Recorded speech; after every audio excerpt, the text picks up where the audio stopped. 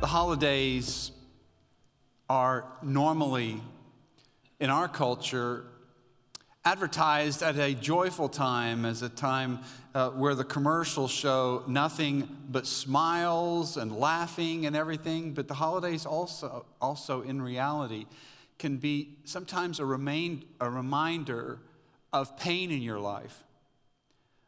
Because of the expectations, also, the holidays can be a time where you realize the things that might be missing that you're waiting on.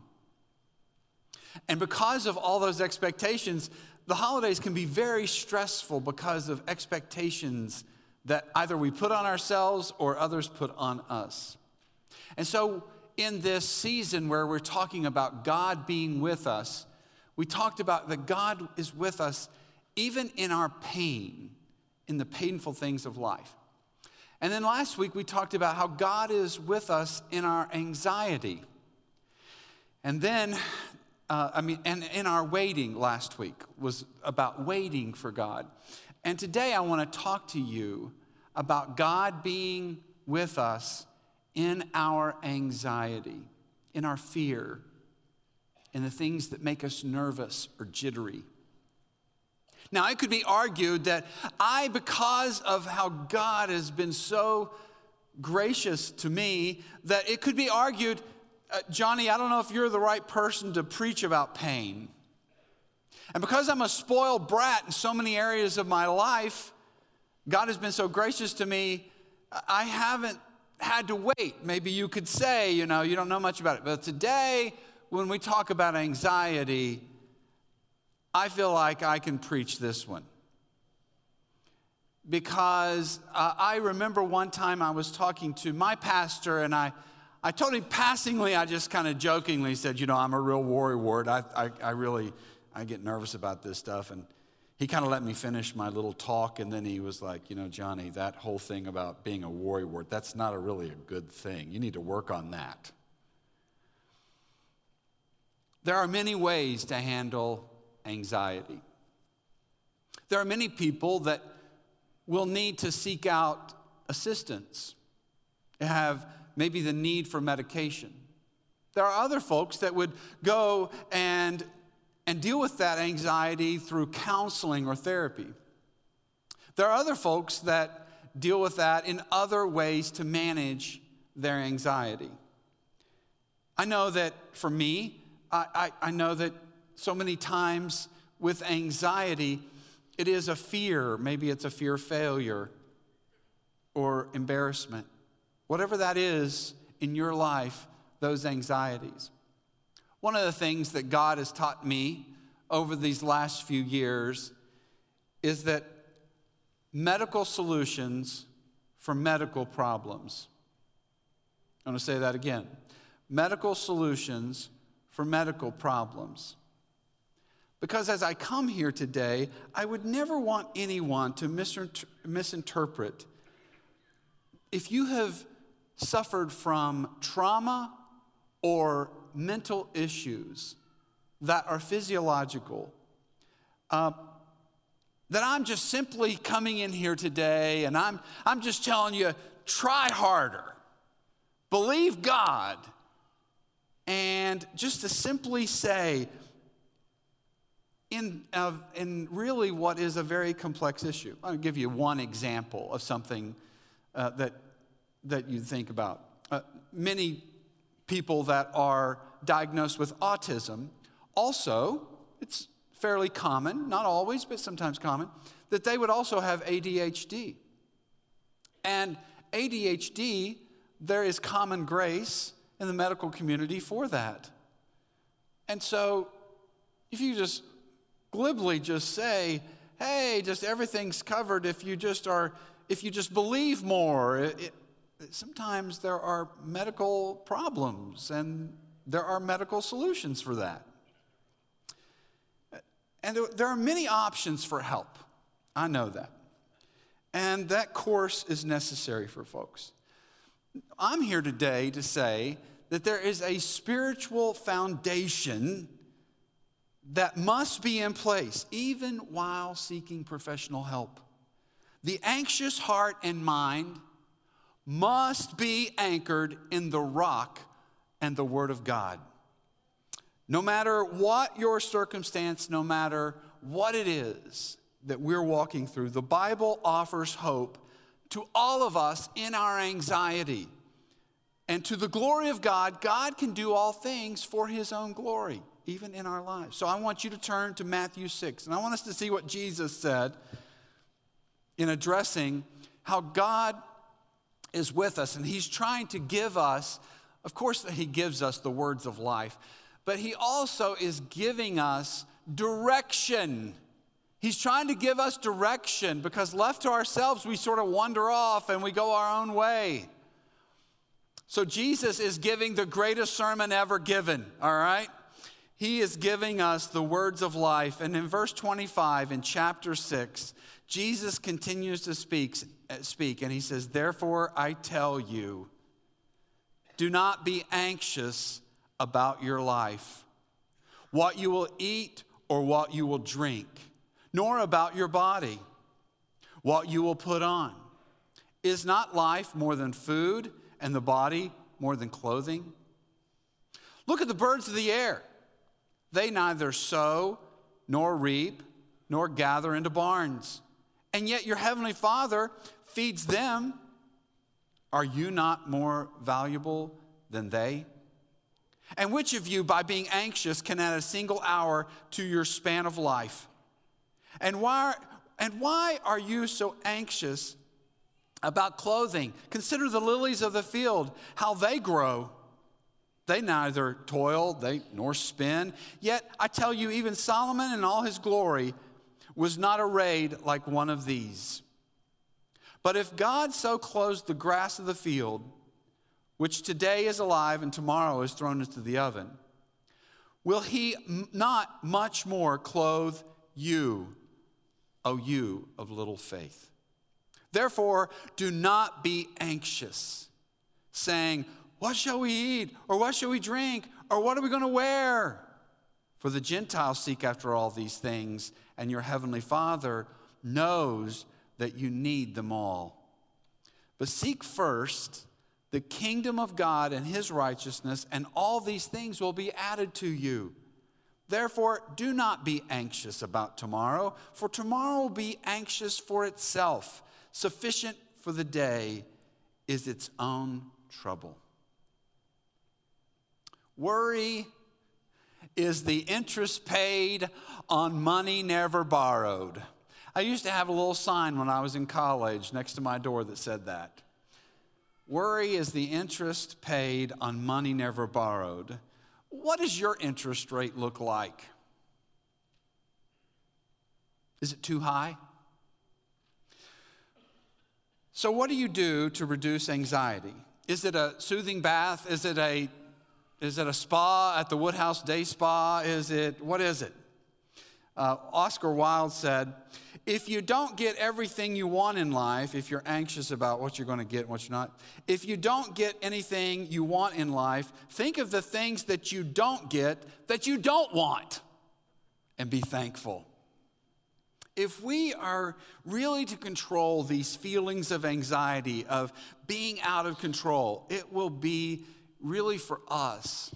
It's a matter of directing our lives towards God and trusting in him. So trusting and believing that God is in control makes a difference. So a good question for me when I feel that life is spinning out of control, or a circumstance, or things are against me, or a good, whatever is happening in your life, even a good friend of mine said this week to me, hey, Johnny, do you really believe God is in control? That's a good question. Is God really in control? And I reiterate the words again. Does he really have the whole world in his hands? Does he? Because Jesus in this, and there's just a few that I'll have you write down in the time that we have here. Jesus, and I want to remind you of these things that I shared with you earlier in the year. He says, don't worry about your life or what you eat. Is not life more valuable more important than the food and the stuff that you wear. Worry is not reasonable. It's not reasonable. And the reason it's not reasonable is because when we are worried, when we're anxious, it exaggerates the problem. The more you think about it, the larger it gets. It just grows. And so worry, it's not reasonable because it takes you in the wrong direction. And here's the second thing. Worry doesn't work. And Jesus is giving all these different examples as he is speaking about clothing and about eating and about all the things that we think about in our lives. It doesn't produce any good fruit. Worry doesn't produce good fruit in our lives. It's not reasonable. Worry is not natural. In verse 26, he says, hey, look at all the creation around you and look at the birds. They don't have barns to put their stuff in or anything. God takes care of them. Only humans worry. It's learned, we almost practice it. It's like, always got to have something to think about. And so many times I have learned that even physically for me, either guilt or resentment or worry or anxiety or fear, folks, it does not produce good fruit, but it makes you sick. It's toxic to just sit around and worry about stuff. It's not really natural. And the reason I tell you that it's not good for you is because worry is not natural to us. It's not us at our best. Proverbs 12:25. Anxiety in a man's heart weighs him down. That's what happens. It's not good for us. Proverbs 14:30. A tranquil heart, one that's not anxious all the time, a tranquil heart gives life to the flesh. Even the Bible knows that when we're at peace, it's good for us. Worry's not good for us. Worry is not helpful. You might think that by obsessing about something and being anxious to something that you're getting the ball down the field, but it doesn't change the past or the future by worrying. Jesus, he says, who of you, by worrying, can add a single hour to his life? I've had to learn that. I've had to learn to take a deep breath and step back a little bit. And here's the last thing. Worry is not necessary. I used to think I carried the banner for the family. Oh, I'm the only guy that's worried about this. I'm going to have to make sure that I carry the mantle. Verse 30, if God cares so wonderfully for the flowers that are here today and gone tomorrow, won't he more surely care for you, O you of little faith? It's not necessary. It's not necessary for us to worry. Recently, I was reading Matthew 14, and I was thinking about this story where Peter is beginning to sink into the water after he walks on the water. Jesus invites him out of the boat, and he takes Peter's hand and he lifts him up out of the water because Peter looks down and he looks at the storm and he is terrified and it's dangerous. And I noticed in the story that Jesus never, ever denies the reality of the storm. Peter's fear of the storm is sort of understandable. It's like, hey man, here we are. This is scary. But his eyes always rested in the wrong place there in that story. Peter took his eyes away from Jesus and fixed them on the storm. And then in the story, he says, you've just believed a little, because Peter believed the danger of the storm was stronger than the power of God that allowed him to actually walk on the water. And like Peter, so many times we spend our lives just looking at the storm raging around us, whether it's family, whether it's where we work, whatever it is, and we spend our time just focusing on that. And Scripture teaches us to choose to rest in the promises of God inside the context of our storm, our anxiety. When we do, we are fixing our eyes on Jesus when we fix our eyes on the Word of God. And one way that we fix our eyes on Jesus is by remembering what He says to us. Here's the thing. If it's big enough to worry about, it's big enough to pray about. I just want to challenge you today. We have a Savior who understands anxiety. Jesus is our model and our comforter when walking through anxiety. We had this moment of anxiety in the Garden of Gethsemane where he sweat blood and tears knowing what was ahead of him in the cross. And yet, as he took on our sin and our iniquity, he sympathizes also with our weaknesses. So I want you to know that if it's on our mind, it's on God's heart. He understands. And I just want for us, for anxiety to be our signal. I'd like for anxiety to be our signal that when you're anxious, that it alerts you that it's time to pray. Like, allow anxiety to be your signal. Oh, here I am thinking about this. I need to pray about that. Let anxiety, that feeling that comes on you, be your guide. Let that be it. And here's the thing. If you're anxious about your doctor's appointment coming up, pray about it.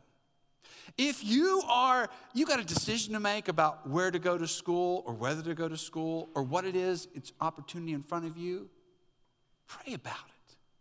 When you get anxious and you're thinking about maybe making a big decision for your family, an opportunity, pray about it.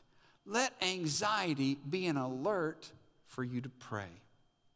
You know what I can preach here today? And so many of what I've just said, some of you are maybe even a little bored. Like, I've heard all this. I've heard this before. There's a thing called orthodoxy, and then there's an orthopraxy. Orthodoxy is having the right beliefs. Orthopraxy is putting it into practice. And I want us to be a people that put what we want to believe, what we know to be true, into practice. I want us to do it right now. I actually want us to put into practice what we've just talked about. So what I want you to do is I want you to draw a circle around yourself. And I want you to spend some time with God. Now, I know we're here corporately. And I know that sometimes it's like, how can I have an intimate time with God while all these people are around me? With God, all things are possible.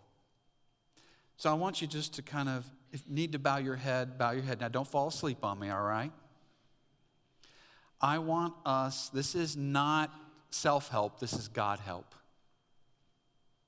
And we're just going to take a moment and we're going to experience God being with us in our anxiety. Lord, you're what we need. Lord, you're our safety. Father, you are our strength. Father, you are our comforter. Lord, you are our redeemer. Father, you are our sustainer. Lord, you are our provider. Lord, you are the assurance that we need today. Lord, you are our salvation.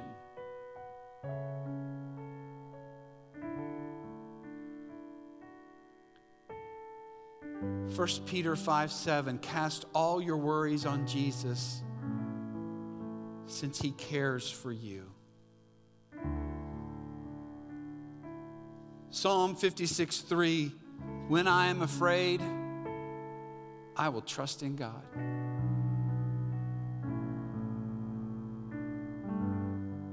Psalm 121, I lift my eyes to the hills.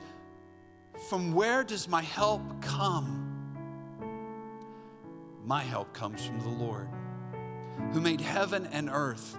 He will not let your foot be moved. He who keeps you will not slumber. Behold, he who keeps Israel will neither slumber nor sleep. The Lord is your keeper. The Lord is your shade on your right hand. The sun shall not strike you by day, nor the moon by night, and the Lord will keep you from all evil. He will keep your life. The Lord will keep your going out and your coming in from this time and forever. Aren't you thankful today that as we sit here in the presence of the Lord, that Jesus said, do not let your heart be troubled. Believe in God, believe also in me. In my Father's house are many dwelling places. If it were not so, I would have told you. For I go to prepare a place for you. And if I go and I prepare a place for you, I will come again and receive you to myself, that where I am, there you may be also. And you know where I'm going. One of the disciples, Thomas, said to him, Lord, we do not know where you are going. How do we know the way? And Jesus said, I am the way, the truth, and the life. No one comes to the Father but through me. And then later, Jesus says, I will ask the Father, and he will give you another helper, the Holy Spirit, that he may be with you forever. That is the Spirit of truth, whom the world cannot receive because it does not see him and know him. But you know him because he abides with you and will be in you. I will not leave you as orphans. I will come to you. These things I have spoken to you while abiding with you. But the Helper, the Holy Spirit, whom the Father will send in my name, he will teach you all things and bring to your remembrance all that I said to you. Peace. Peace I leave with you. My peace I give to you. Not as the world gives, do I give to you. Do not let your heart be troubled, nor let it be afraid. The Lord is my shepherd. I shall not want. He makes me lie down in green pastures. He leads me beside still waters. He restores my soul. He leads me in paths of righteousness for his name's sake. Even though I walk through the valley of the shadow of death, I will fear no evil, for you are with me. Your rod and your staff, they comfort me. You prepare a table before me in the presence of my enemies. You anoint my head with oil. My cup overflows. Surely goodness and mercy shall follow me all the days of my life, and I shall dwell in the house of the Lord forever.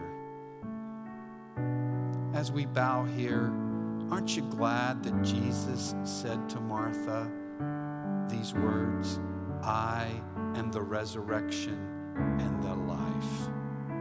Whoever believes in me, though he die, yet shall he live.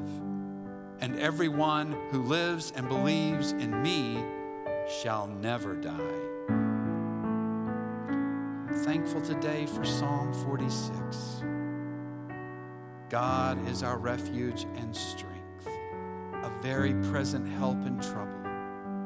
Therefore, we will not fear, though the earth gives way, though the mountains be moved into the heart of the sea, though its waters roar and foam, though the mountains tremble at its swelling, though stuff happens all over the world and Washington, D.C., and every other thing under the sun, Lord, you are with us. The Lord of hosts is with us, verse 7. The God of Jacob is our fortress. Come, behold the works of the Lord, how he has brought desolations onto the earth. Be still and know that I am God. I will be exalted among the nations. I will be exalted in the earth. Step out of the traffic. Take a long, loving look at your high God above politics, above circumstance, above everything else. The Lord of hosts is with us. The God of Jacob is our fortress. Psalm 91, he who dwells in the shelter of the Most High will abide in the shadow of the Almighty. I will say to the Lord, my refuge and my fortress, my God in whom I trust. For he will deliver you from the snare of the fowler and from the deadly pestilence. He will cover you with his pinions, under his wings, and you will find refuge. Romans 8, verse 38. For I am sure that neither death, nor life, nor angels, nor rulers, nor things present, nor things to come, nor powers, nor height, nor depth, nor anything else in all of creation will be able to separate us from the love of God in Christ Jesus. And so, Lord, I pray for peace over all of us, your peace that you give, and that you would help us to live in that reality that you are with us today. May that be our peace in our anxiety. In Jesus' name.